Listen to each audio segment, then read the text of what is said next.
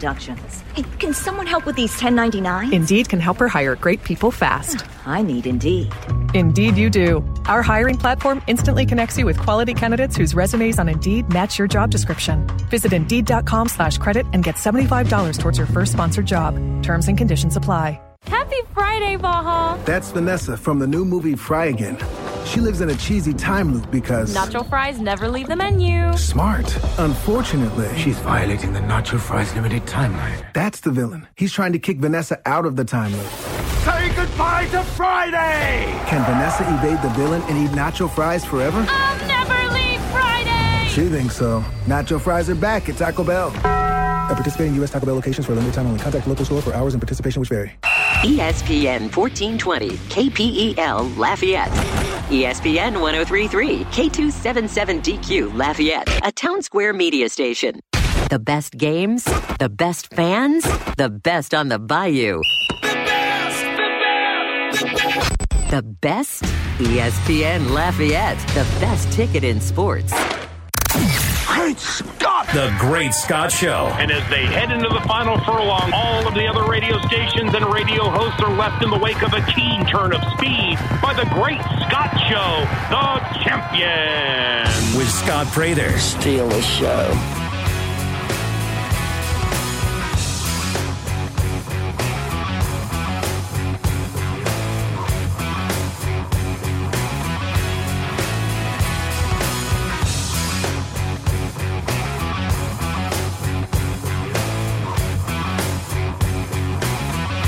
Hello,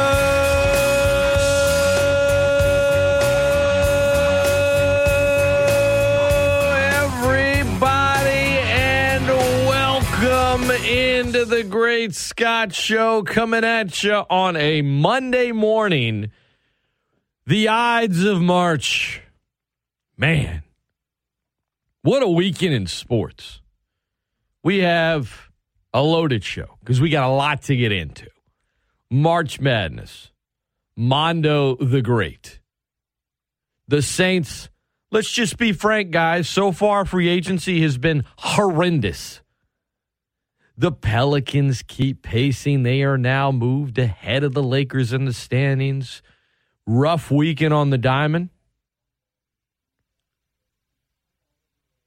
And March Madness. Yeah, like I said, whole lot to get into. And why don't we just start with the college hoops, right? There's just nothing like March Madness. I missed maybe one of the best games of the weekend. I fell asleep last night.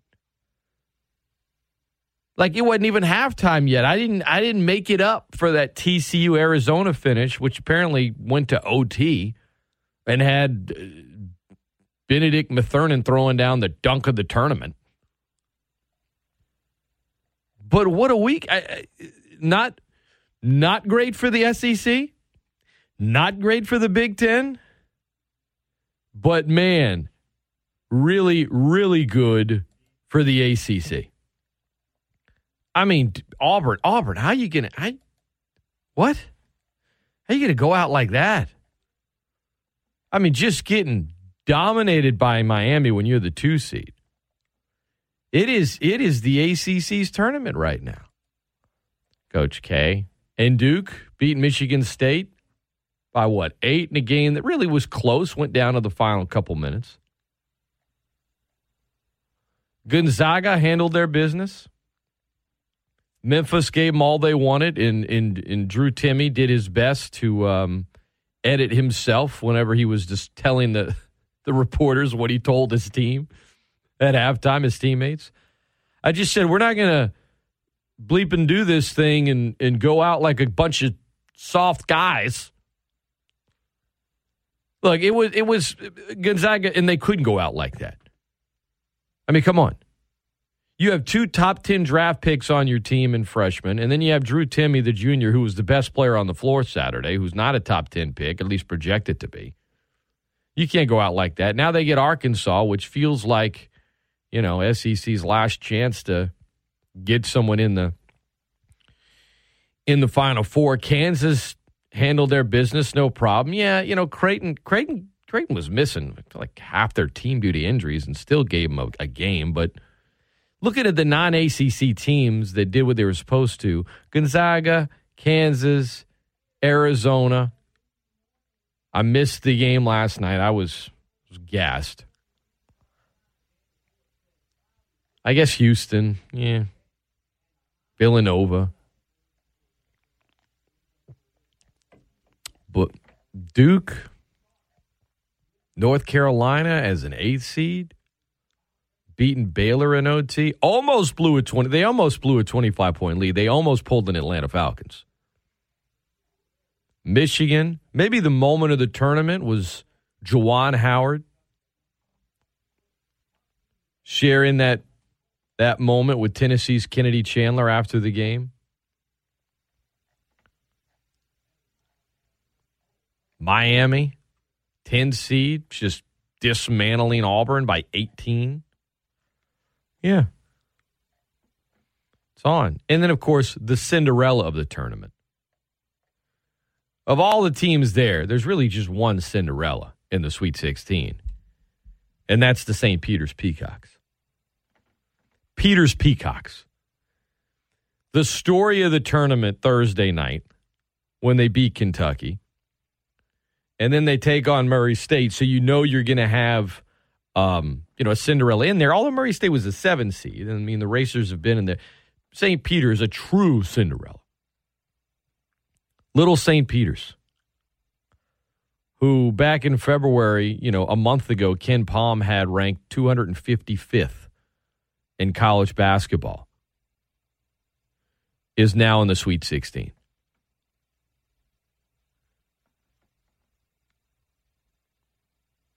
Good defense, great story, great moments. I mean, at this point, Coach K and Duke, I mean, whether you want to admit it or not, they are the biggest story of the tournament. But after that, the ACC as a whole, I would say second, and then St. Peter's is third. Somebody asked me after St. Peter's upset, they're like, man, this is great for these guys that no one's ever heard of. I remember calling Gunnar Leger in a baseball game being 1 out away from a no-hitter, and some freshman comes in for a terrible St. Peter's team that had the worst-ranked RPA in all of college baseball and gets a hit on the last at-bat. And anyway. But I knew where St. Peter's was just because of that. I remember them in baseball. But someone said, "Oh man, it's great for these guys. They're gonna get some money." NIL, like, I wouldn't go that far. Yes, the NCAA allows athletes to get some money off of name, image, and likeness. The rules that were put into place last summer. But like instant stardom, that's a little more difficult. It's a little more difficult. You kind of come and you go in March Madness whenever you're somebody that, frankly, most of America had no idea where St. Peter's was prior to this tournament. They'd never heard of St. Peter's before. I know people that live in New York City, they didn't even know where St. Peter's was located. They thought it was in a different state. It's like, no, it's right, not far from you. But it's now lifetime value. Maybe there's something there. But no, I don't know that they're going to make this big financial profit over it. Not that they're at St. Peter's. They can go there and play college hoops to do that anyway. Which you see a lot of times is maybe a coach at one of these programs parlay it into a nice gig. But as far as the players go, unless St. Peter's does, something completely miraculous to where they just live on forever, make a run to the Final Four or the Natty, but that's no one really feels like that's going to happen either. Well, I mean, we'll be rooting for it, right? But that's not going to happen. ESPN Lafayette, the best ticket in sports. St. Peter's has Purdue this Friday.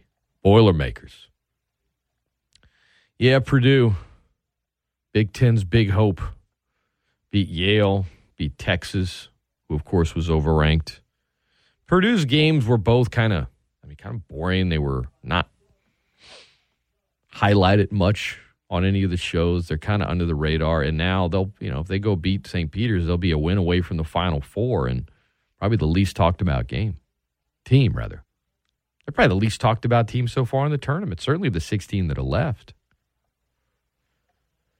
Texas Tech's good, by the way. ESPN Lafayette, best ticket in sports. 10 minutes after the hour of 7.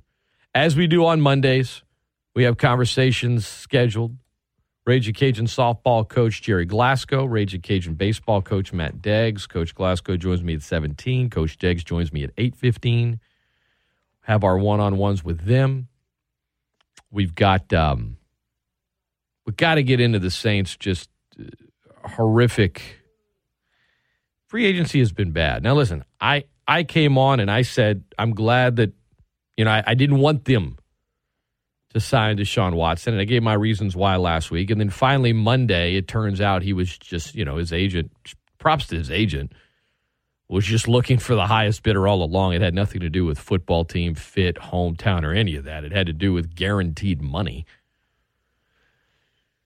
But once that saga was finally done with and the dust settled and you looked at the Saints and you're like, oh, you got $30 million in cap space, and what have you done? Okay, you've signed Marcus May, he's okay. He's not as good as Marcus Williams, who left. What have you done? What have you done to address any of the major issues on your team from a season ago? That would be nothing. More on that coming up in about 25 minutes. But up next, we'll visit with UL softball coach Gerry Glasco. The Cajuns split 2 games with Georgia Southern on Saturday and won yesterday 12-1. Sophie Piscos was terrific. Sam Landry was terrific. I think of all the newcomers, she has undoubtedly been the most impressive. Some issues on Saturday in the law still. We'll get into all that and more with Coach Glasco when we come back right after this. This is the Great Scott Show on ESPN Lafayette, the best ticket in sports.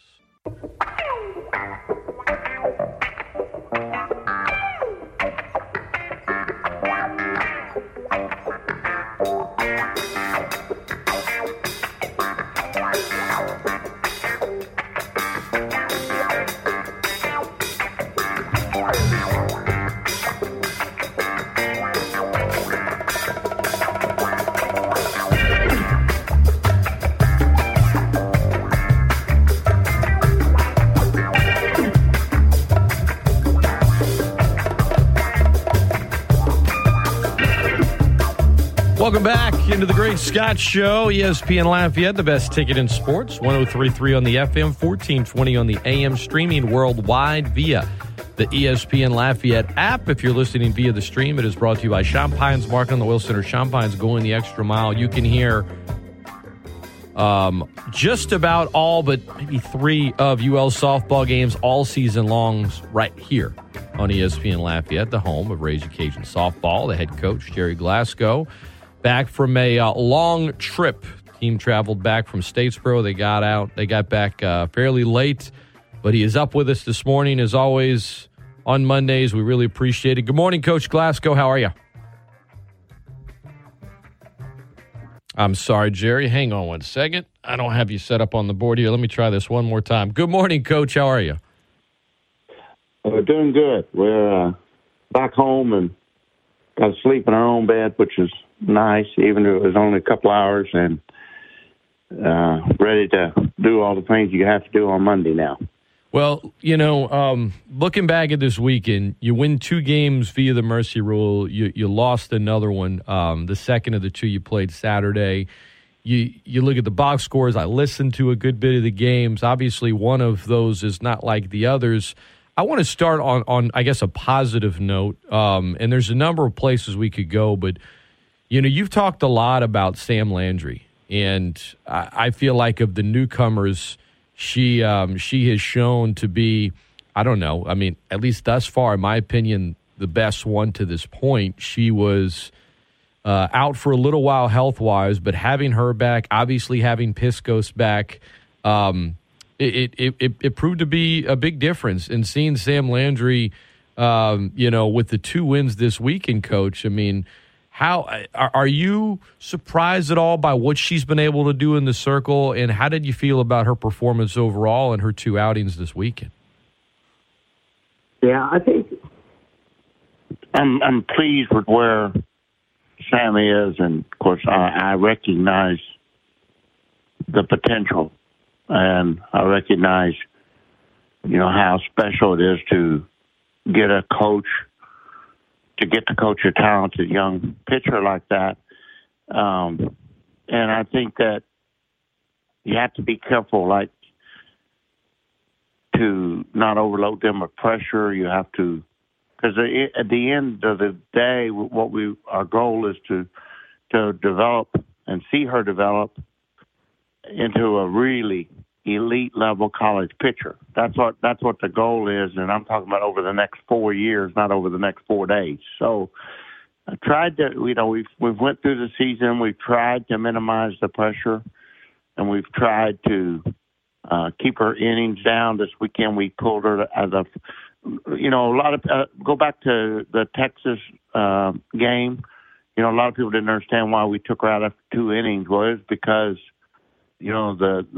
the trainer let us warm her up between innings and wanted to know, said that we could give her 20 pitches or 30 pitches, but no more than 2 innings. And so you make that choice. Well, do we want to waste her and start her and go 2 innings, or do we want to just wait till Friday? And, she wanted the ball. She wanted to take the circle. So, we ran her out there and we let her go 2 innings because that's what the doctors and the trainers recommended that night. The physical therapist and the trainer and the doctor had all had input on how she, came through this period of being careful with her with a very, very, very minor injury.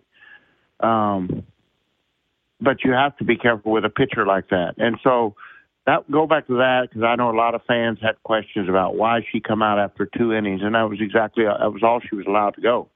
So then Friday, I say Friday, but game 1, which got rained out on Friday and came back to Saturday, I wanted to try to get her as much experience this weekend as I could to make up for not having her the week before. And so we were on a pitch count of 70 pitches or less on day 1, Saturday, and we went 68 pitches. And then yesterday we went 78 and we quit. We stopped at 78. So that's what's going on. We're being very, very careful with her because, we're very lucky to have her here, and we want to limit how much we use her. At the same time, we want to get her the experience and opportunity to get out on the field and develop, because we need her, and we need her to be really strong going down the stretch. Her performance is outstanding. Her velocity is great. She's throwing the ball at 68, 69 miles an hour. I think it'll be 70 before the season's over based on what we've seen her do since the fall. And we just got to keep getting better. Her changeup is one of the best in college softball already. Now the key for her is to grow her mentally and help her to understand when she's got an advantage and how to take advantage of the advantage that she has, and then let her know, when she can just really attack batters and don't worry about strikeouts. Just worry about just getting outs and saving the pitches that you throw on your arm so that you can get the same number of innings, but you don't have to work as hard to get it. And all those are the little things that she's, going to get better at and learn. And then, she fills her position really well, which is something we don't have to worry about. We're not having to do a lot of position work because she is so naturally good at it, and came in pretty well developed there. So overall, I'm elated where she's at. It's just, at the same time, like keeping the patience and expectations at a normal level so that it doesn't slow down or deter the success and the rate of development that we're seeing from her. Coach Gerry Glasco, our guest, ESPN Lafayette, speaking on Sam Landry and her outstanding performance over the weekend in the 2 victories over Georgia Southern. Coach, I know in the loss, Megan Schwarman has pitched better in relief this year, hasn't had all, as many results, the similar results as a starter, but, the errors, only 3 of those runs were earned. You look at the 2 wins over the weekend, you see the 0 under error. The 1 loss, you see 3, and it certainly the snowball effect, as some put it, rather momentum, however you want to word it. What to you was the biggest key in the 1 loss over the weekend as to why it got away from you guys? Well, I think everything starts in a circle, and there were errors, and only 3 runs were earned. But you look at, like, we had bases loaded and a weak part of their lineup, and we threw a changeup in the dirt that bounced away and scored 1 run. Then we get that batter to pop up on the infield, and then we throw the ball over the catcher's head and score another run. The catcher throws the ball back to home plate, no one's there, and it hits a runner in the helmet and bounces into the dugout, and we give up 3 runs. Based on that, you can't blame that on errors on the defense. My message to Megan is, when you come here, we're a program. We want to be a program that we play through adversity, and we play through no matter what's going on. And if you look over the last couple of years, and we've had a lot of things happen, and we've had a lot of bad moments, or things off the field or things on the field. So I'm not going to be real patient with someone because of I don't like to start a game. I'm mentally not as good about starting. I'm better in relief. I don't want to hear that. I just don't want to hear that. Play the game. Play it well, and that cost us that performance on our defense and our we just didn't play at the level we have to play at, and so those adjustments will be made, and believe me, the message will be delivered, and I think we'll see that disappear as we go through the season. But that just was a very low point in not just this season, but a low point in my career here as a coach. And I'm just frustrated and very unhappy with the loss there and the loss at Georgia State. We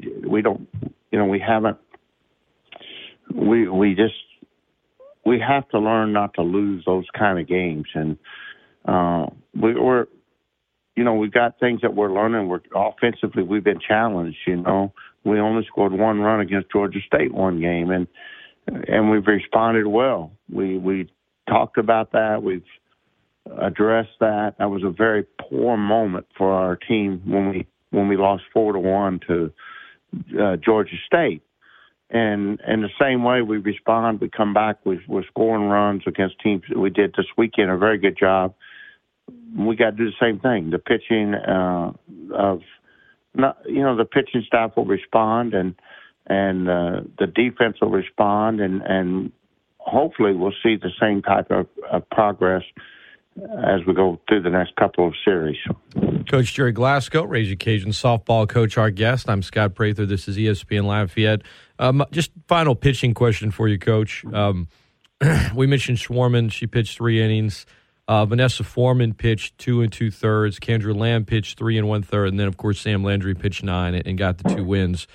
This is your first week where you don't have any midweek games. You have conference play. UT Arlington coming to Lamson Park this weekend. What do you have an idea of what you want to do pitching-wise this upcoming weekend, or is that something that you're still going to sort out this week? Because you talked about patience, but also balancing that with, look, we got to win, right? We have a standard here, and, some games we meet it, some games we don't. Where are you at in terms of what that weekend rotation might look like here against UT Arlington? Yeah, I don't know, other than we want to continue to continue to develop Sam as long as we're healthy there, and it looks like we believe we are. It looks like we're in a really good place. So, that's a priority, developing Sam. We want to get Kendra Lamb back out on the field more this weekend. We didn't get her enough innings this weekend to keep her on pace where we want. But we, after the After the Texas doubleheader, she had a little soreness in her wrist and in her forearm, and that was the reason we limited a little bit her innings this weekend. Just as she had to she saw the doctor on Wednesday, and he said she was good to go, but at the same time she had a lot of soreness and tightness in there after the Texas game, and so we've been careful there. And so, those two will be there. Shorman, we'll look at Megan's bullpens this week. I mean, she showed enormous talent. She showed some really good outings, but she's also, it's got the consistency has to step up for Megan. I've got to see more consistency, or then it's hard to put any player at any position. It's hard to put them out there if you have moments of inconsistency that cost you games. So that's going to be a challenge there, just to see her settle in and pitch. And she's pitched some of the best softball that we've had pitched all year.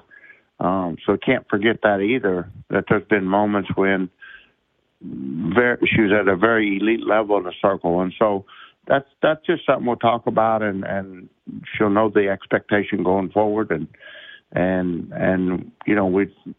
we're definitely going to try to get those three pitchers a lot of innings, and then Foreman has done a really good job of coming in and stopping the momentum, and we'll continue to use her in that role.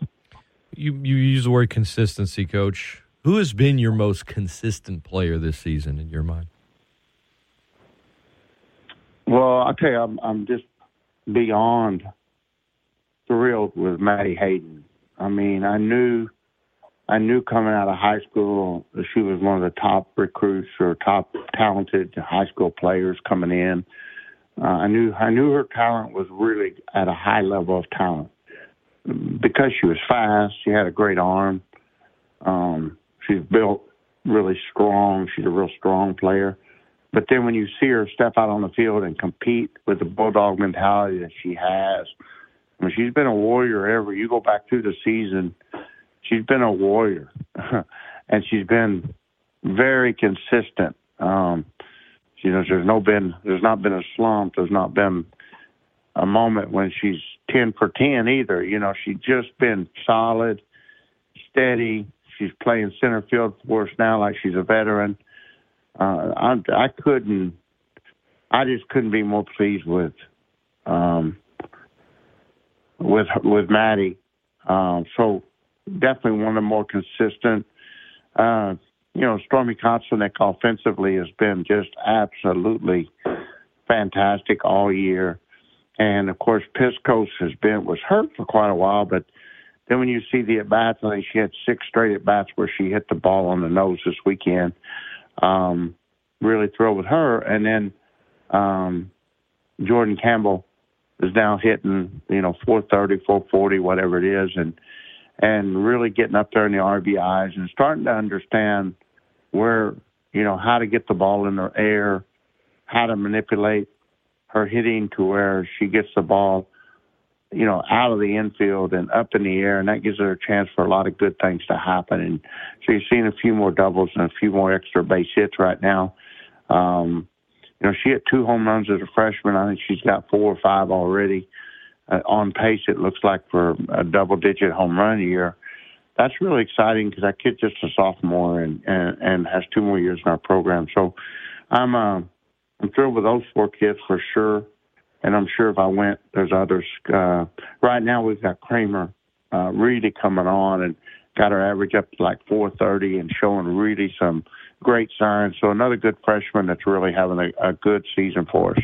No doubt. The first 4 you mentioned, I think they each had 6 hits over the weekend.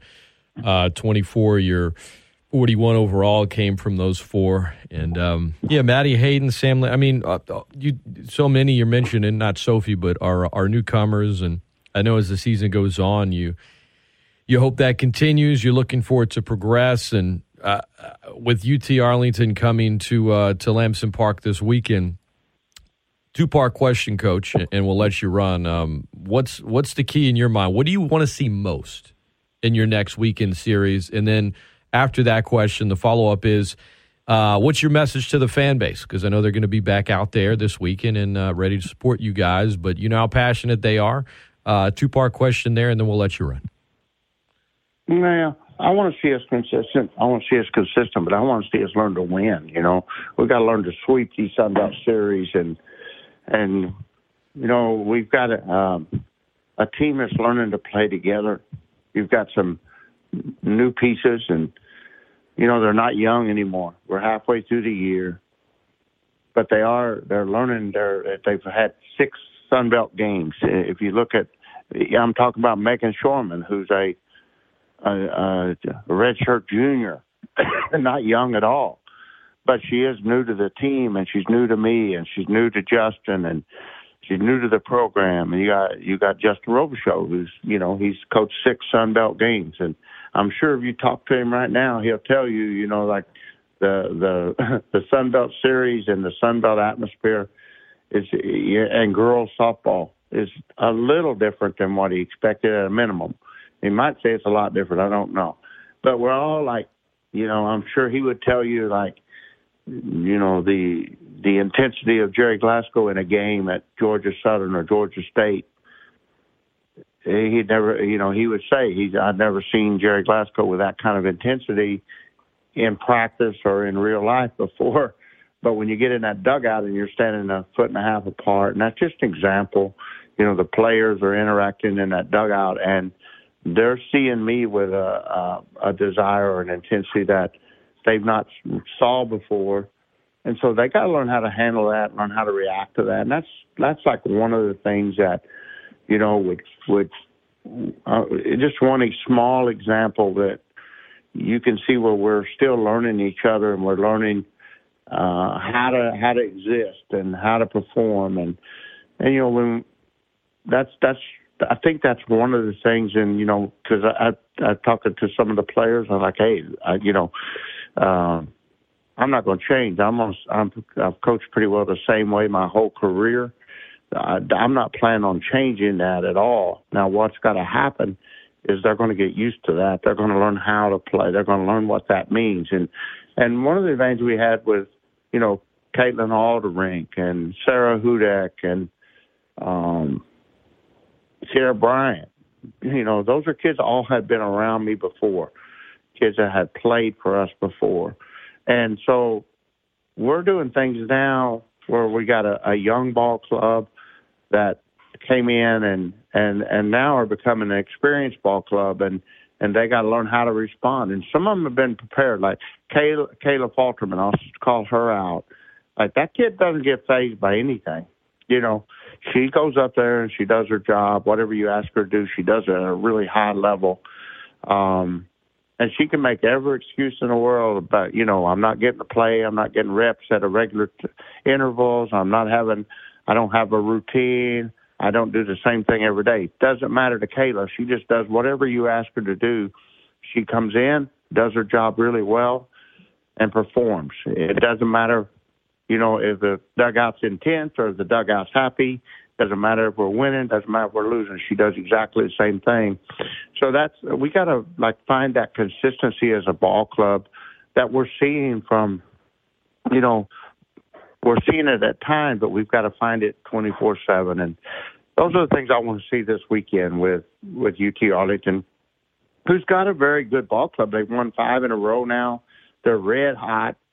They just beat Oklahoma State, top 15. I mean, we got a red hot team coming into our field on Friday, and it's going to give us an opportunity to win some tough games, because they won't be easy. They'll be really tough.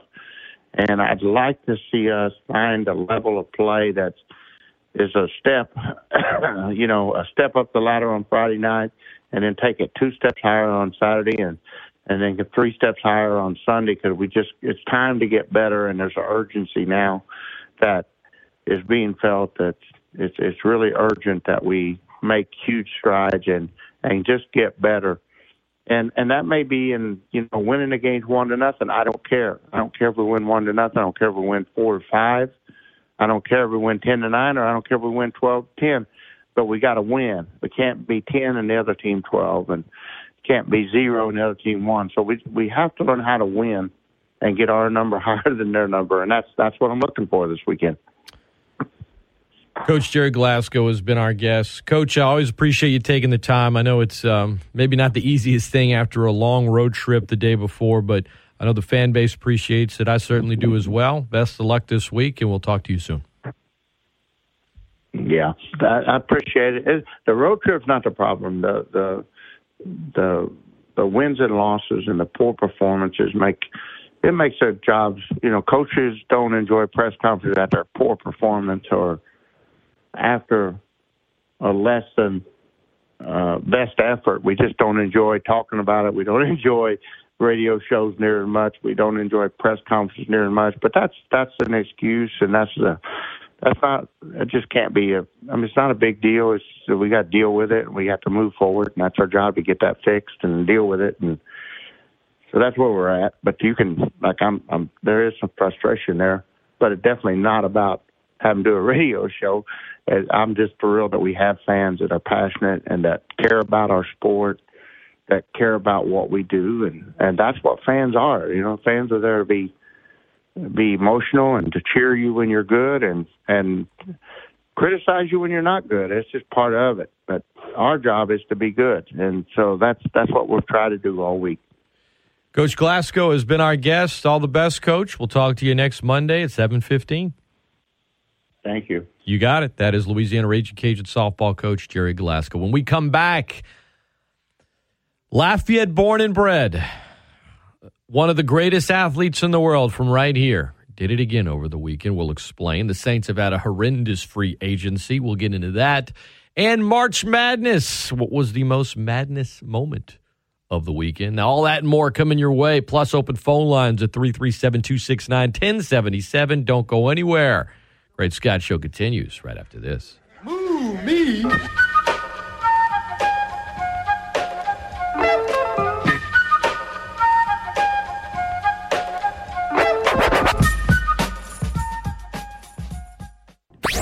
ESPN Lafayette. E to the S to the P to the N.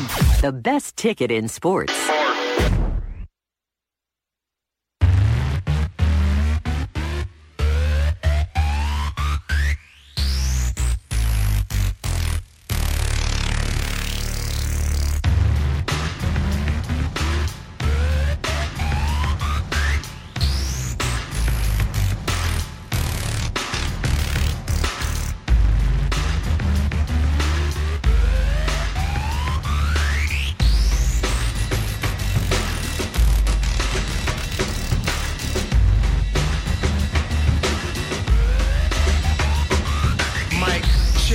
Welcome back into the Great Scott Show. I'm Scott Prather coming at you on a Monday. This is ESPN Lafayette, the best ticket in sports.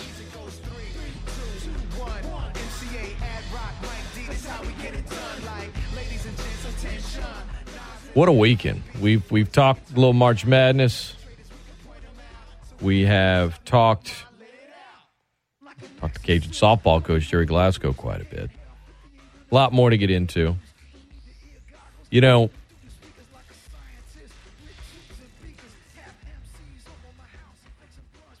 Free agency. Friday afternoon, Deshaun Watson finally, decided to make his decision.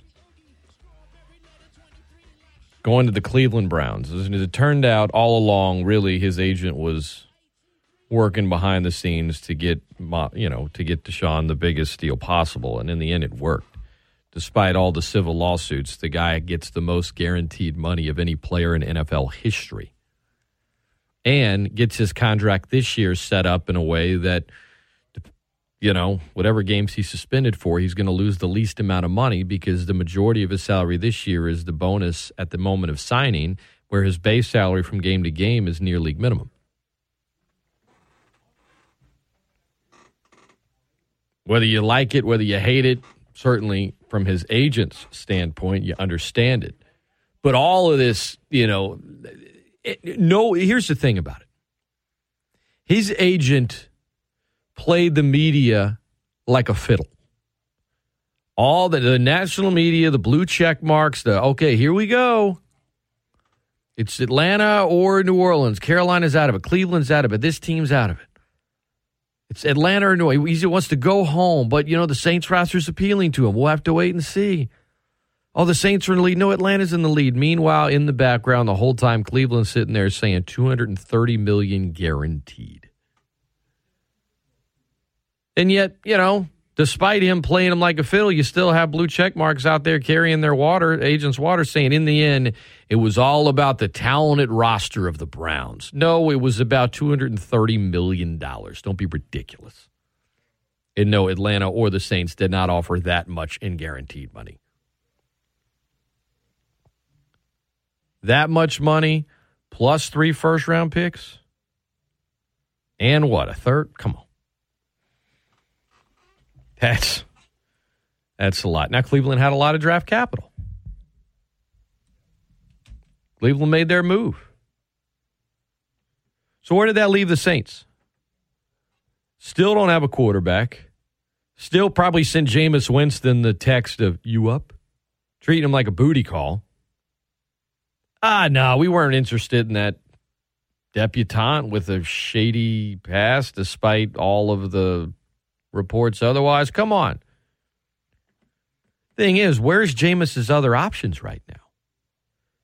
Are the Colts going to make a hard run at Jameis? I doubt it. Might make a run at Matt Ryan, who might go in and tell Atlanta, you know what? You guys can stick it where the sun don't shine. 14 years, I've been nothing. I make plenty of Matt Ryan jokes, but 14 years, the face of your franchise. I have done everything like a pro. I've won an MVP. I have blown a 25-point lead in the Super Bowl, but I've been the uber pro. And you were just treating me like hogwash over the weekend, asking me to push bonuses back, not sure what you want to do. Man, sometimes somebody doesn't want to be traded, even though they should go into an office and say, you need to trade me, but because of how you treated me. Come on, guys, let's be real. If money is the same, it's a pain is moving. I mean, moving is not fun. They got the Atlanta charities. They've got young kids. Matt Ryan is about as practical as it gets. The guy probably, eats Hot Pockets with a fork. Maybe the idea of it, But if Seattle or Indy or someone wanted him, go get it. As far as the Saints go, just bring Jameis back. Another prove-it deal. Another open relationship contract. That's where it felt like this thing was going before. But what else have the Saints done? They clear all of this money off the books. They have $30 million in cap space. And what have they actually done? Yes, free agency isn't over yet. I get it. They could still turn this thing around. But to this point, it has been atrocious. Don't sit here and act like the Saints have done well. Well, look at all the cap space they say. Cool. And for who? For what? Nothing. Teron Armstead's in South Beach today. Miami Dolphins, their management, they're chumming it up with him. Probably going to offer him a boatload of money. He's probably gone.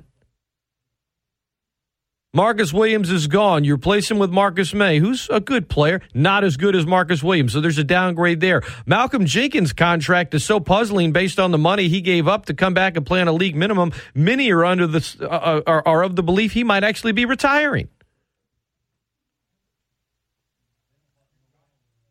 What have they done to address the biggest issues on the team from a year ago? Wide receiver. What have they done on wide receiver? Tight end. What have they done at tight end? Oh, you still have the draft. You're not going to fix all of the mega. You have to do stuff in free agency. By reports, according to reports, the Taysom Hill experiment is over in New Orleans. Guess Pete Carmichael doesn't want to deal with Taysom Hill the same way that Sean Payton did. Doesn't mean Taysom's not going to play. He'll probably still do his multifaceted role. But now you're overpaying for him. You already were, to be honest with you. And I get that not all of his contract is guaranteed, but still. And you know Ian Book or Blake Bortles aren't going to be starting at quarterback. You got to figure out quarterback. You've done nothing at wide receiver. You've done nothing at tight end. You lost one of your better players on defense. And you're likely about to lose a team captain and a guy that's been with the team since 2013, a multi-time Pro Bowler and All-Pro. Oh, he misses some games due to injury. Would you rather have Teron Armstead, or would you rather have a UDFA or a backup or somebody with no pedigree or no history of being elite at left tackle? At this point, you don't even know who your quarterback's going to be. So what have the Saints done other than embarrass themselves in a pursuit for a player they couldn't even get? Don't fool yourself. Don't get mad at me. Don't get offended. I'm only stating facts. To this point, they've done nothing. Nothing. You can email me, scott@espnlafayette.com. Jay emails you, says, Matt Ryan doesn't eat Hot Pockets. He eats fennel chips with a glove. That's pretty good. It's pretty good. Someone on Saturday saw me. They're like, you think Matt Ryan could go to the Saints? I was like, man, if he does, I got a whole lot of Matt Ryan jokes to come with him. But he'd certainly be better than what they have right now. But no, there would be a part of it that would be hilarious. I think wherever Matt Ryan plays at this point in his career, he's just hoping they have a good O-line, because give the guy time, he can still beat you. You give him no time at all, he's not making anything happen. Come on. That's like he's like a three-legged fold-out table. It's like, aren't those supposed to have four legs? Yep. Pretty sturdy when you don't really move it much. Yeah, but one little bump and poof, collapse. Oh, man. Chico checks in. He says, you're not wrong. I mean, I see people online like, oh, they cleared all this cap space. Why are you hating on them? I'm not hating on the Saints, guys. My job is to sit here and be a cheerleader. The offseason for the Saints to this point has been awful.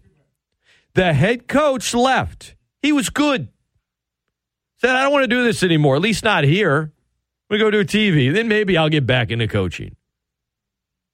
They promoted Dennis Allen, who put a lot of energy into acquiring someone, and it didn't work out, and someone that, they didn't get him. Don't act like it didn't hurt the Saints from a PR standpoint a little bit, but whatever. You move on. You get over it. And had they signed him or traded for him, people would have got on board eventually. Some would have. We all know how eventually it would have gotten there. The reality is they didn't. It was bad for PR, and right now they've cleared all of this cap space. They've converted all these salaries. They've done all these things, and all they have right now is Marcus May, who I like Marcus May. Not as good as Marcus Williams.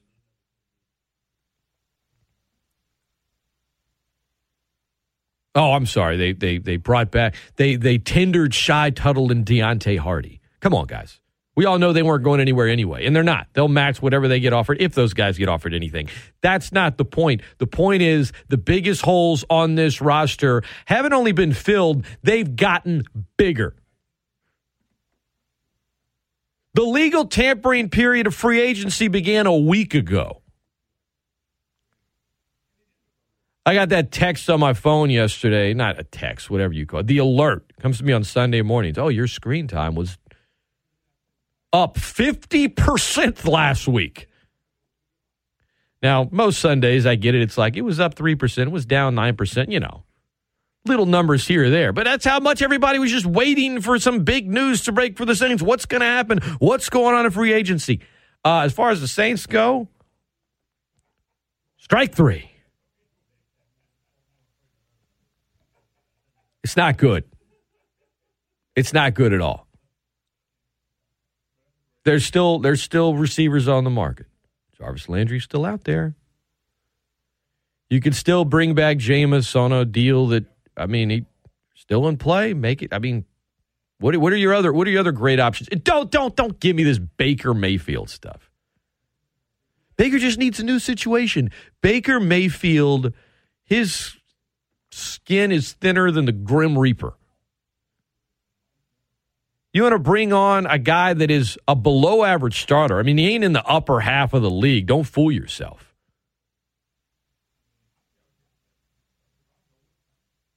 You want to give up something to get him, and then with a year left on a rookie deal, if you're going to give up something, you're probably going to extend him. You know, I hear this absurd takes. Oh, it was kind of like Drew Brees. I mean, he's young. A team's given up on him. How is he like Drew Brees other than that he is shorter than a normal NFL quarterback?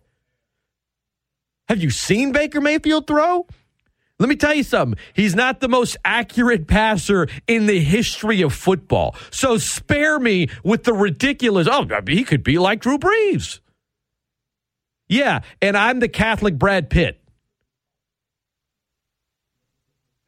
Jesus, Baker Mayfield. He'd be like Drew Brees. What in the hell kind of drugs are you taking? He can't be, he won't be, he's not. He's that guy that's so insecure that when his girl is just going to get them a drink at the bar and some other guy comes up and just starts talking to her, he doesn't just walk up next to her and says, "Hey, man, how you doing?" He's like, "Hey, wait, he yells at the girl. He's like, "What are you doing talking to that guy? You should be with me." And it'd be one thing if he carried some drama and he was as insecure as he is and he was a great player. He's not. Oh, well, Cleveland was in the playoffs year before last. Yeah, Nick Chubb and an O-line that ran block like better than anybody in the league. There is talent in Cleveland. I'm not saying there isn't. But come on. If Baker was all that, Cleveland's not guaranteeing $230 million and giving up as many draft assets for a quarterback that hadn't played in 20 months and has 22 civil suits still ongoing right now against him. Not if the former number one overall pick was as good as some of you think he is or could be for the Saints, who, by the way, just a reminder, no longer have Sean Payton, guys. Just to circle back to how bad the offseason's been to this point. Not here to make you feel better about what the Saints are doing. I'm here to give you a reality check. The reality is, to this point, Dennis Allen hadn't done anything. And Mickey Loomis and Kai Hartley, they've cleared a lot of cap space. And they haven't done anything other than replace a really good player with a good player. Okay? Oh, Bradley Roby's coming back. Cool. That's great. Good. What was the biggest problem on the team last year? Oh, that'd be the offense. That'd be receiver. That'd be depth on the O-line. 8 o'clock. Sorry. I got. It wasn't a bad weekend. Start talking about what the Saints are doing or lack thereof. Kind of start getting angry. So I'm going to take a breath. I'm going to cool off. We're going to come back. We have the 8 o'clock hour. Coming to you from the ESPN Lafayette studio, sponsored by Bet Rivers. Every day at the Bet Rivers Sportsbook, Louisiana, you'll find line specials, daily boosted odds, parlays of the day, and more. We'll talk about something really cool that happened over the weekend, not just to March Madness, but across the pond, one of the greatest athletes in the history of this great city did it again. I'll tell you all about it when we come back after this. Coach Matt Deggs at 8:15. Don't go anywhere. This is a Great Scott Show on ESPN Lafayette. Great Scott! The Great Scott Show. And as they head into the final furlong, all of the other radio stations and radio hosts are left in the wake of a keen turn of speed by the Great Scott Show, the champion. With Scott Prather. Steal the show.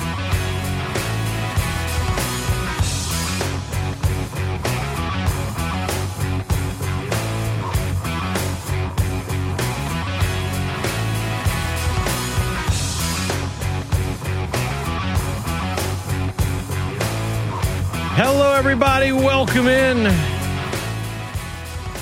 Back in to the Great Scott Show. I'm Scott Prather, ESPN Lafayette, the best ticket in sports. Coach Matt Deggs joining me at 8:15, UL baseball coach. Mondo Duplnatis, Armand Mondo Duplnatis. God did it again. He did it again. He continues to set new world records, breaking his own. He set one 2 weeks ago, and then yesterday at the World Athletics Indoor Championships in Serbia, he did it again. Here's the audio from NBC Sports. Bailed out on his first two attempts. Third attempt at a world record. He did it! And it stays! Third attempt magic again for Mondo Duplnatis. World record. He is something else. And I guess you get the girl, too. Yeah, that was Mondo kissing his Swedish girlfriend afterwards. Then he went and embraced his parents. Want to see the video, want to see the breakdown, it's all over at ESPNLafayette.com and the ESPN Lafayette app for you. But this dude said afterwards, the sky's the limit. At this point, literally, right? Jeez. Another title, another world record. Went over 6.20 meters for the first time. Keep flying. That's the indoor record. He's going to look for the world outdoor title and outdoor record this July when he competes in Eugene, Oregon. Greatest pole vaulter of all time. Grew up right here in our backyard. He was awesome. Got a number of emails after my rant about the Saints. Carl emails, Scott, get over it. The Saints have a lot of work to do, but you're acting as if the offseason is done.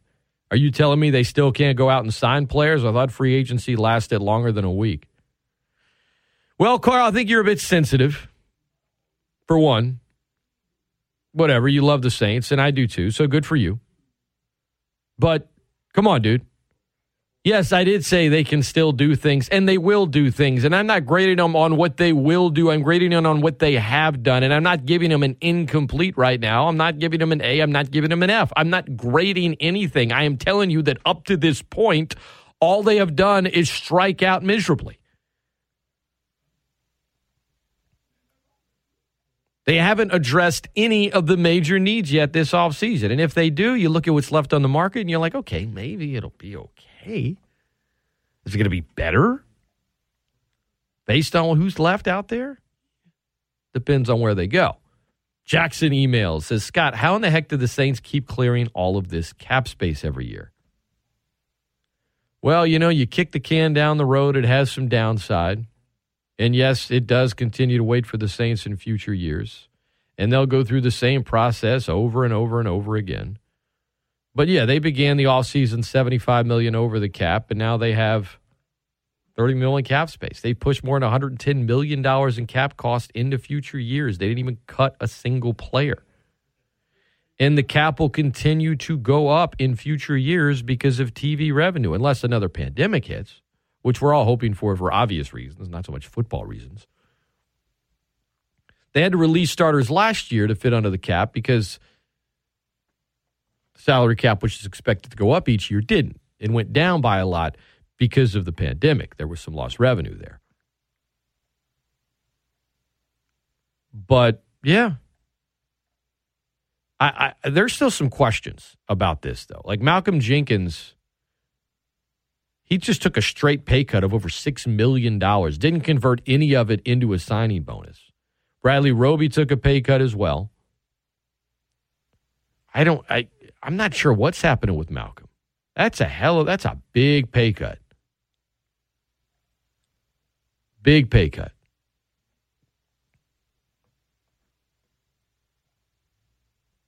Like there's money on the salary cap this year from Drew Brees, who of course wasn't with the team last year, won't be with the team this year. When you have a signing bonus, it gets divvied up into future years. So if I sign a $10 million signing bonus over the course of 5 years, that's $2 million against the cap over 5 years. That's why you hear about the Saints saying, oh, well, the players do $10 million this season. They're going to convert that into a signing bonus right now, and then they put void years on a contract, so on and so forth. Yes, there's more dead money on the cap in future years. You have to have an owner willing to cut those checks early and a team willing to do it. So it's great that they cleared all this cap space, but they haven't spent it on anything yet. Appreciate the emails, guys. Appreciate y'all listening. We opened up the show with some March Madness talk. We will circle back to the weekend from the hardwood, plus the Pelicans now moving up ahead of the Lakers in the standings. That's coming your way in about 20 minutes. Up next, it's Louisiana Raging Cajun baseball coach Matt Deggs. Cajuns got swept by Troy over the weekend. 0-3 start to conference play. We'll talk to Coach Deggs about the weekend in Troy and more when we come back after this. This is ESPN Lafayette. I'm Scott Prate, The Great Scott Show. Don't go anywhere. Hey, this is Rich Eisen, and you can hear me every day on ESPN Lafayette from noon to 3 on The Rich Eisen Show.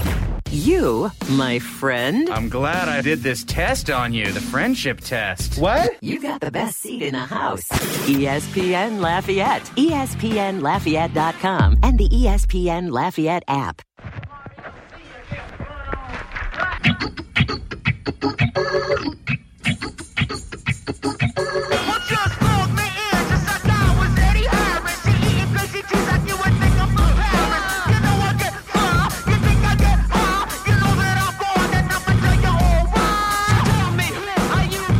Welcome back into ESPN Lafayette. 103.3 on the FM, 1420 on the AM, streaming worldwide via the ESPN Lafayette app. For those of you listening via the stream, it's brought to you by Champagne's Market on the Will Center. Champagne's going the extra mile. Get some great, delicious food and other things at Champagne's. I know the Cajun baseball team enjoyed their Darryls on the way back from a win last week, midweek.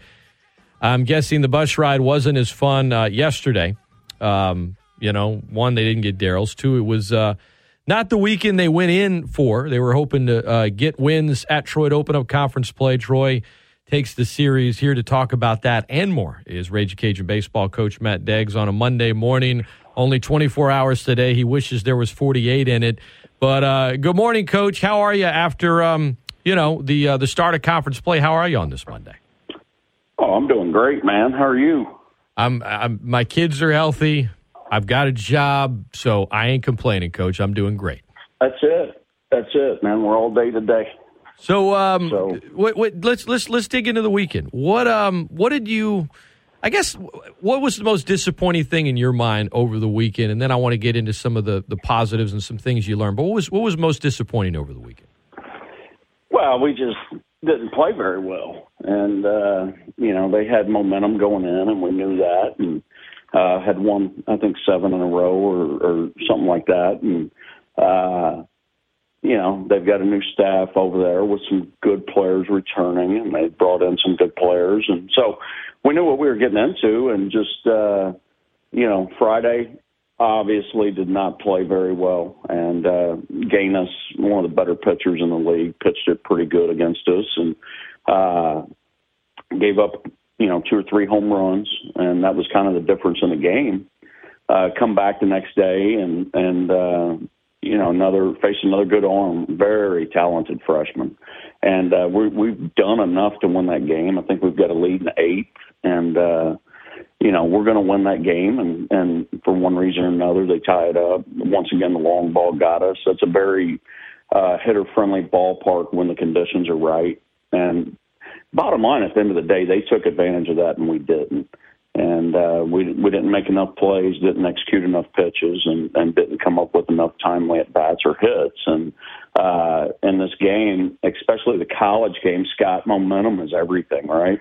And we just never could seize that momentum or stop theirs. And although we did for a while on Saturday, and once they got that game on Saturday, we knew we were going to have a tough one on Sunday. Felt like we were ready to go. We were loose, and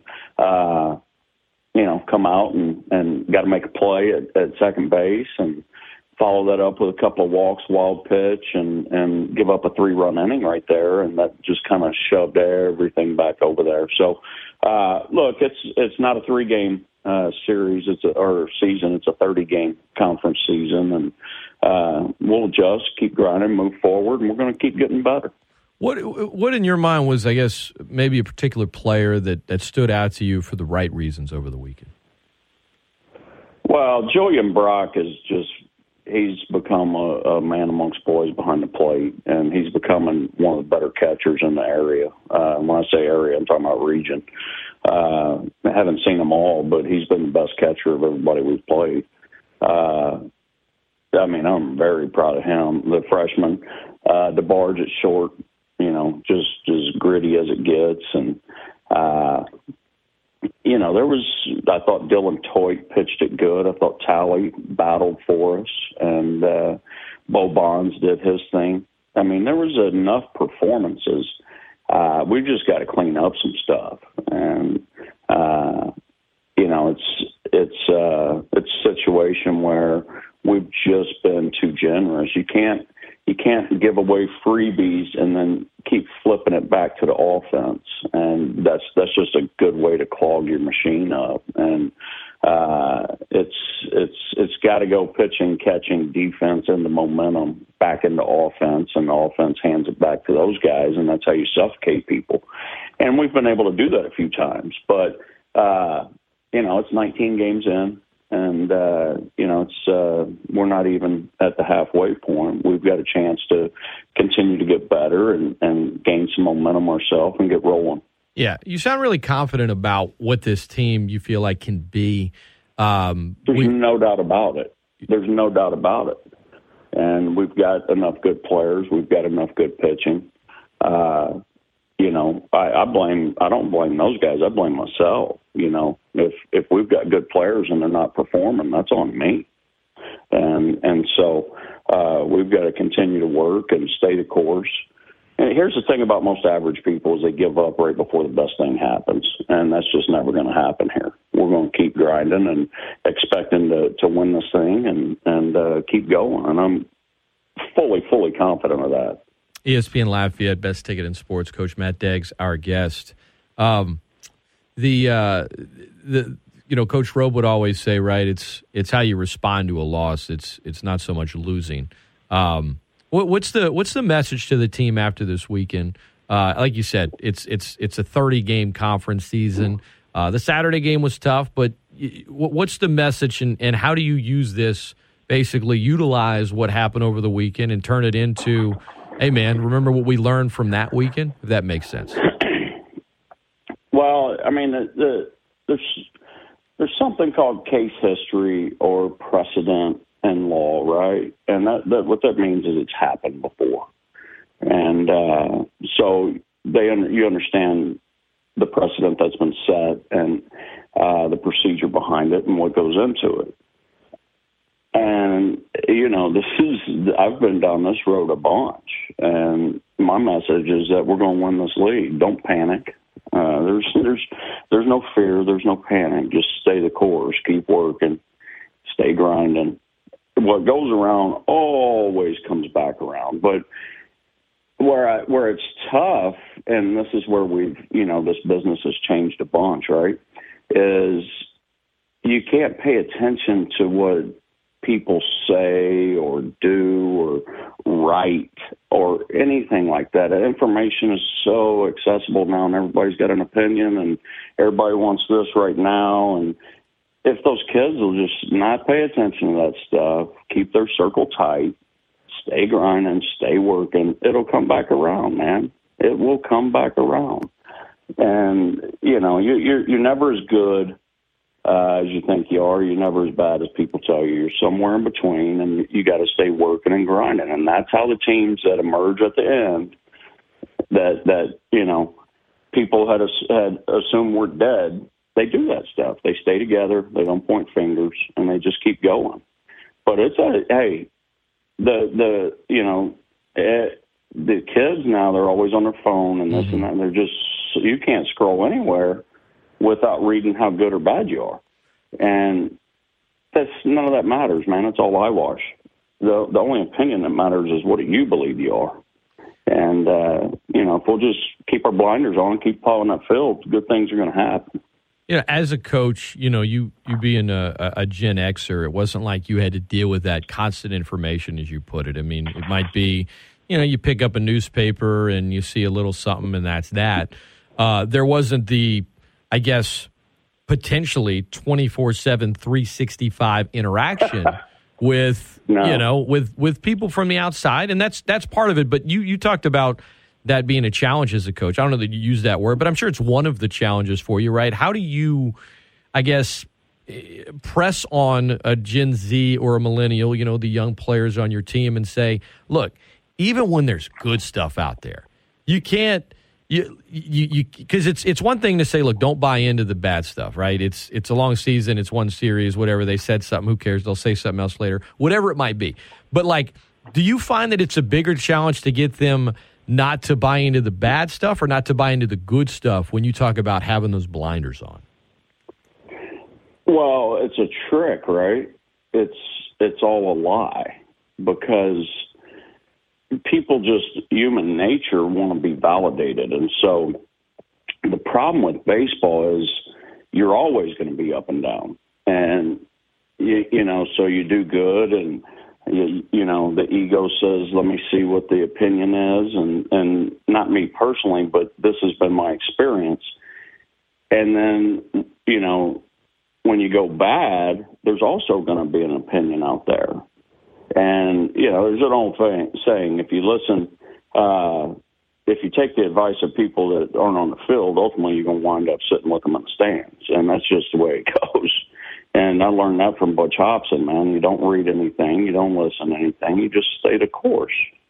And because it doesn't matter. Look, the same people that applaud your coronation will also cheer the loudest at your beheading. People love a show. I mean, that's pretty much something that I live by. And that's the society that we're in now, is everybody can have an opinion and say this, and this. Nameless, faceless, it don't matter. And people perceive that to be fact. Well, if you don't pay attention to it, it doesn't matter. You just do your thing. And that's tough for these kids, man. That's a very, very hard thing for them. Because at the end of the day, they're 18 to 22 years old. But it's the ones that are mentally tough enough that it's just all about team, and you can stay the course. Great things still have a chance to happen for you. Coach Matt Deggs, our guest. It's on one hand, that's a challenge. On the other, and I know you were speaking about sports and rather baseball in general, maybe not specifically about the Raging Cajuns program, but it's like there's probably another part of you, Coach, that I'm sure you kind of, in a weird way, like it. Not so much that it's a challenge with a job, but the fact that you're at a school where there is so much passion that's a challenge that you have to, stay in front of and stay in front of the guys, right? You're not somewhere where it's like, well, you don't really hear anything one way or the other. You know what I mean? You're glad to be somewhere where that is one of the challenges as a coach, right? And I'm speaking in this just society in general, right? Right, to be clear. And the stuff that the kids have to deal with nowadays is so much greater than we ever had to. And we have the best fan base in America. There's hands down. And you never want to be anywhere where there's not expectation. That's just boring. You want expectation. And either you get it done or you don't. And you handle it like a man. But you can't pay attention to outside influence or distractions. You just can't. And that's the trick for these guys in today's day and age, correct? Because there's more of it than anywhere. Back in the day, you could decide if you wanted to walk out to the driveway and pick up the paper or not. That's totally up to you. Now, all information is disseminated on your phone right in front of you. It's unavoidable. And so you've got to stay balanced, stay grounded, and, stay the course. And look, nothing's ever over until it is. We're not even halfway through. And I like to look back, and I tell them all the time, it's a body of work, right? And, we'll be judged on the body of work. And so let's play this thing all the way out, because you might look up and find yourself in a super regional. ESPN Lafayette, the best ticket in sports. Coach Matt Deggs, our guest. Coach, you've written about the Wolfpack mentality. You've talked about it a lot. And you've said that this year's team has some alphas on it. You know, I know that's what you want in a baseball team.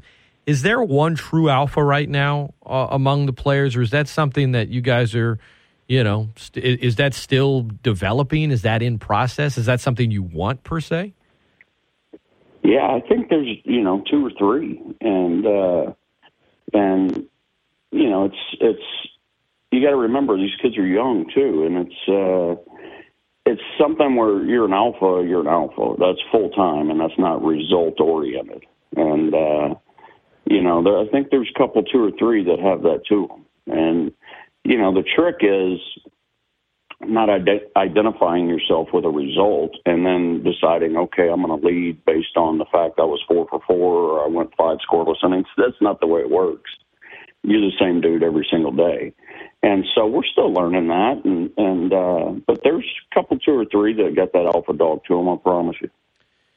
The weekend rotation, I want to get back to what happened on the weekend just for a second. You mentioned Brandon Talley and what he did on Saturday and looked good. Do you think, is that maybe what we saw this weekend, what we'll likely see next weekend, or was this week and perhaps tomorrow's game going to be dependent on what you guys put out there from a starting standpoint next weekend at home?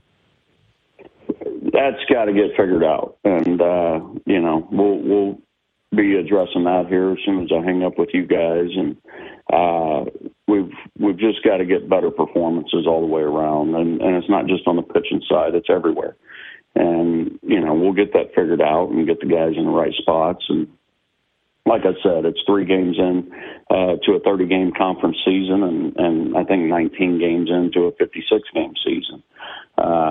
You know, so it's always evolving, and we're going to work to get it figured out. And, you know, I know the guys are hungry to play better than we have played. Cajuns in action tomorrow in Thibodaux, taking on Nicholls State. 6 o'clock pregame, 6:30 first pitch. You can hear it right here, ESPN Lafayette. Jay Walker, Brad Topham have the call. And then this weekend, Louisiana welcomes South Alabama over to Russo Park. Coach Matt Deggs has been our guest. Coach, always enjoy these conversations every Monday. I was more awake and alert this morning. So I don't know. Last week I needed you to kind of give me a jolt, but I felt like this Monday I was ready for the energy. Well, I'm glad you could bring something today, Scotty. Appreciate it, Coach. We'll talk next week, man, and we'll be listening and seeing you out of the ballpark as well this weekend. Thanks so much. All right. See you, buddy. You got it. I need you to bring something to the table this time. This is ESPN Lafayette, the best ticket in sports. We'll take a timeout when we come back. The Saints' awful free agency. March Madness. We're going to dig into it. Open phone lines at 337-269-1077. Mondo Mania and more. It is all coming your way. Don't go anywhere. This is ESPN Lafayette, the best ticket in sports. What's up, Acadiana? This is Rich Eisen. Check out The Rich Eisen Show every weekday from noon to 3 and get your sports fix right here on ESPN Lafayette, ESPNLafayette.com, and the ESPN Lafayette app. You, my friend. I'm glad I did this test on you, the friendship test. What? You got the best seat in the house. ESPN Lafayette, ESPNLafayette.com, and the ESPN Lafayette app.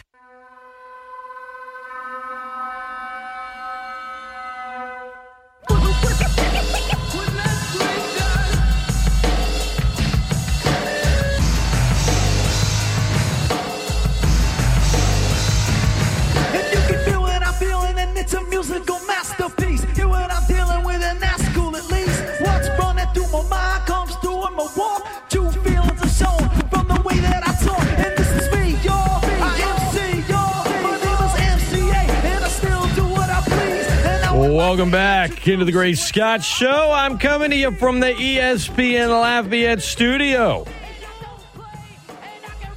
Sponsored by Bet Rivers. Every day at Bet Rivers Sportsbook, Louisiana, you'll find line specials, daily boosted odd, parlays of the day, and more. Download the Bet Rivers Sportsbook app. The best Louisiana sports betting experience. Learn more at betrivers.com.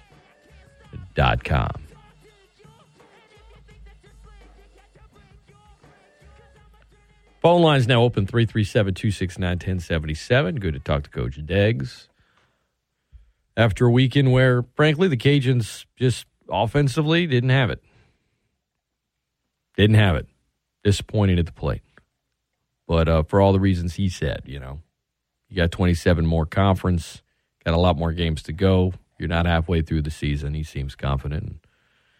We'll see what they have in store this week. Tomorrow against Nichols, this weekend against South Alabama. March Madness. Man. Listen. I'll explain why I'm saying this, but shout out, and I mean it, shout out to all the single parents out there. My wife was out of town beginning early Thursday morning, and I had my 3, 2, 4, and 6, 3 kids. And, I had some help. My mother was in town. I did some different things. I had to use some sitters a little bit here and there to get some work done, other things. And I love my kids, and it was fun, and we had a great 3 days together. But it's exhausting, and it's awesome. But shout out to all of the single parents out there.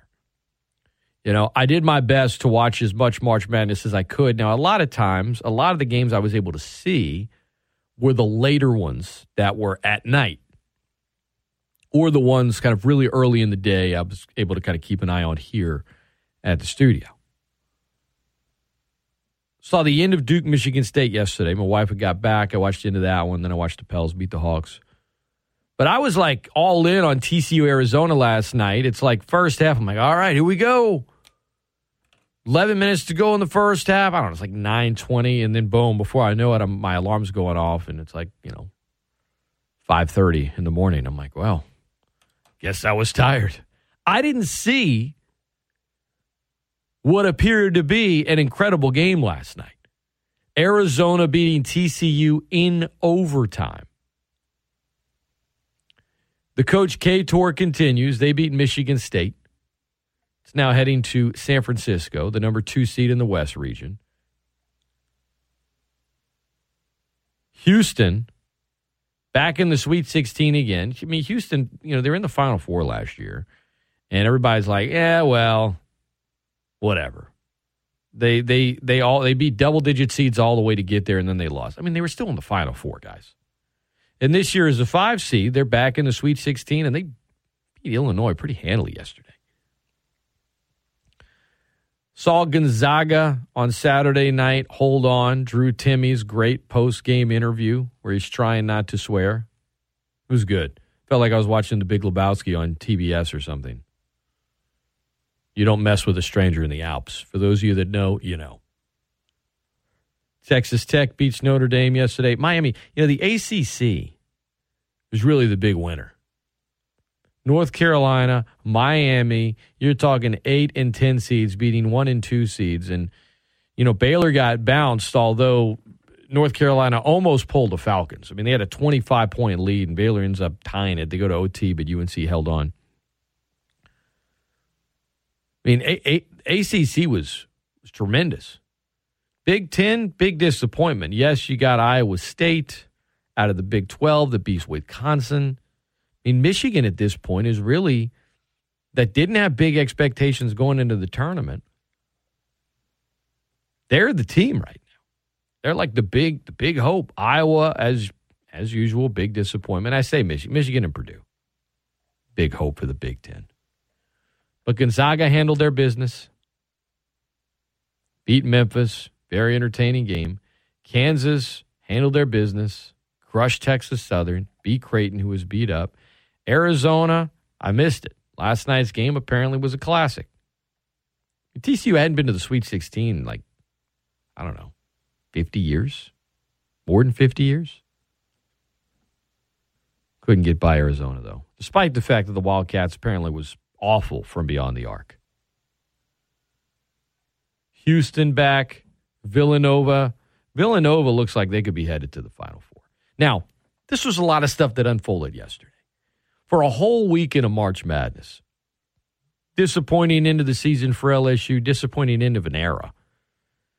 You're about to get popped with some harsh punishments from Will Wade, and all you have to show for it is one Sweet 16 appearance during his tenure. That's it. It wasn't like you had a run or a national title or a Final Four. You didn't have any of that. Kentucky's loss. Man, I know we're going back to Thursday, but like when is enough enough? I know John Calipari is an all-time great, but let me tell you something. In Lexington, and just the fact, and just because St. Peter's is now in the Sweet 16 doesn't cheapen the blow at all. Can John Calipari bounce back? The question shouldn't be, should he be on the hot seat? That's not a question. I think he is on the hot seat. I mean, his timeouts in crunch time, what is he doing? And then you get it to OT and you figure, all right, you've come this far. You got it in overtime. You're the more talented team. Come on. Nope. St. Peter's, the true Cinderella that's left. I get that Michigan's an 11 seed, but I mean, come on, they're Michigan. Let's be real.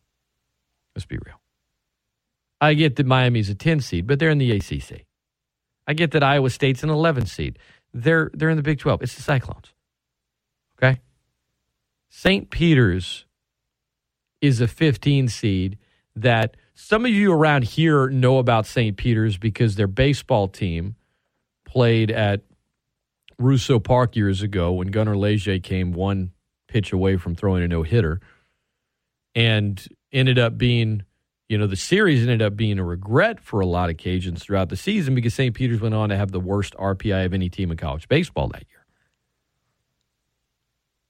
But they've got some New Jersey swagger about them, man.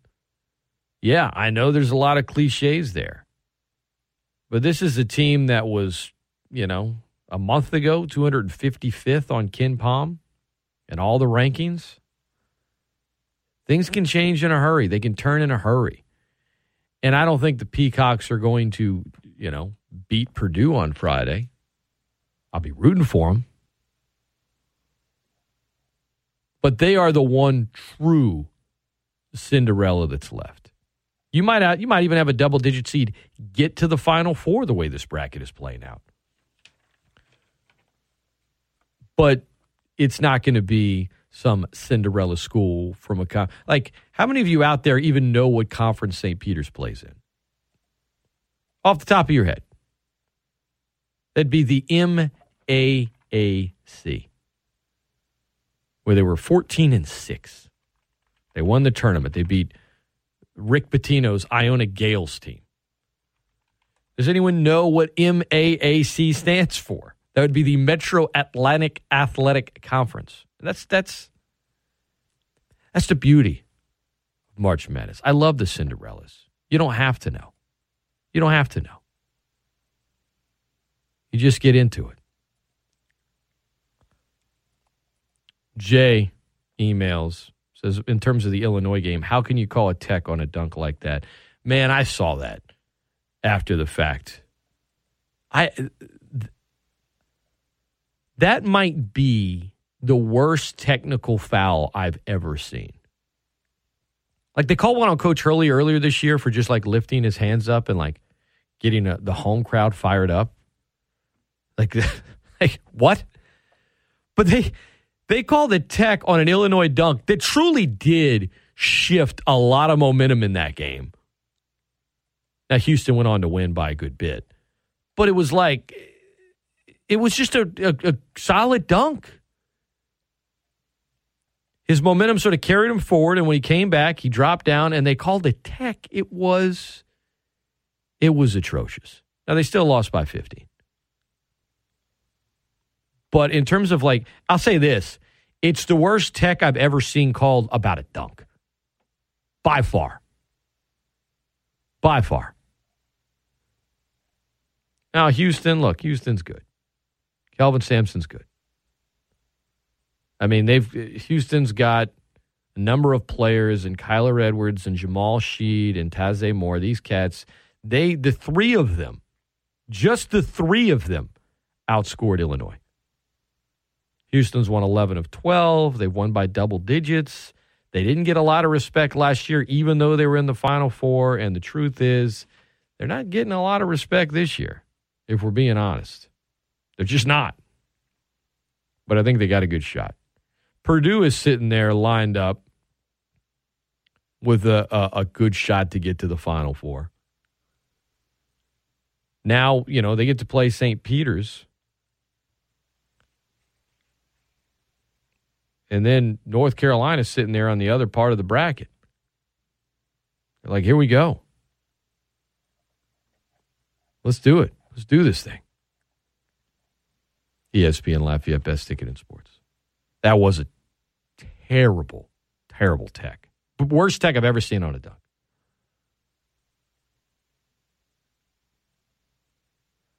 Troy sends me a story from ESPN, says on December 8th, St. Peter's was 2-5, lost to 0-8 St. Francis at home in front of 250 people in the stands.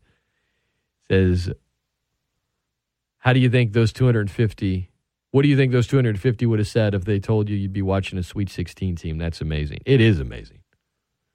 I think they would have called you a liar. They would have been like, what year? Because it ain't happening this season. Those great stories, man. And I know a lot of fan bases, including one here, and they, why not us? That could have been us. Could have been that. Could have been a lot of schools, but it's usually only a few Cinderellas each year. And this year it's St. Peter's moment. It's what you strive for as a mid-major, particularly one like St. Peter's out of the MAAC. Because we talk about mid-majors a lot, and I throw that term around a lot in college hoops. Not all mid-majors are created equal. Right? There are tiers of mid-majors, and if we're being honest, St. Peter's is on a lower tier. On a lower tier.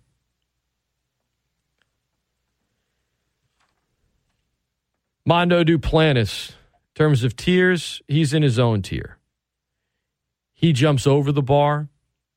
He sets the bar. He is the bar. He raises the bar. The guy continues to set world records, breaking his own constantly. The greatest pole vaulter in the history of pole vaulting, a Lafayette native, the Swede with dual citizenship, has done it again. If you missed it over the weekend, yesterday, across the pond in Serbia, competing in the championships, set a new world record. The World Athletics Indoor Championship in Belgrade, Serbia. I said indoor yesterday. Broke his own world record, 6.20 meters. Celebrated the occasion. Kisses his Swedish girlfriend. Embraces his parents after that. The whole video, how it all unfolded. We got it all for you over at ESPNLafayette.com and the ESPN Lafayette app. Great stuff there. Maybe today we'll have some stories about the Saints free agency because they got to do something, right? The Saints have completely failed 1 week in free agency. It has been absolutely atrocious. Do they have time to turn it around? I suppose. There are still some players on the market. Oh, they freed up $30 million in cap space. Cool. What have they used it on? You lost Marcus Williams, who's good. You replaced him with Marcus May, who's not bad. He's good. Not as good. So there's a downgrade there. You brought back Bradley Roby. Cool. Roby was not even a starter last year. He didn't beat out Paulson Adebo. Good to have depth in the secondary. The defense isn't really the problem for the Saints now, is it, guys? Offensively, you had major holes on this roster. At wide receiver after Michael Thomas. At tight end. Depth on the O-line. At quarterback. What have you done in free agency to address any of that? The answer is absolutely nothing other than go after a player that I came on the air and said I hope they don't sign, and Deshaun Watson, that his agent played the Saints and the Falcons and walked out of there with his client getting $230 million in guaranteed money to go to the Browns. You got played. All these presentations, all this stuff, you got played. Shout out to Watson's agent. Now you have a little bit of a, smear on you from a PR standpoint. You're treating Jameis Winston like a booty call. Maybe he'll show up. Maybe he won't. I don't know. But the Saints this offseason, to this point, undeniably have gotten worse. And if you don't agree, you are completely lying to yourself, or you're the most absurd homer there is. The final grade isn't in yet. There's still time to do stuff. But it's going to be really hard to improve when you lose your head coach to begin with. He's like, I'm stepping away. And the major holes on your roster last season that you needed to improve this offseason, through free agency, through the draft, and the draft is, I get it, it's, 5 weeks away. To this point, those holes haven't just sat there, they've actually gotten larger. More on this tomorrow. We're going to guest in the 7 o'clock hour. Jay Walker will be in tomorrow in the 8 o'clock hour. We'll get into some March Madness, TTT, and more. Appreciate Coach Glasco coming on, Coach Deggs, everybody that emailed, all the listeners. You guys are awesome. Have a great Monday, everybody.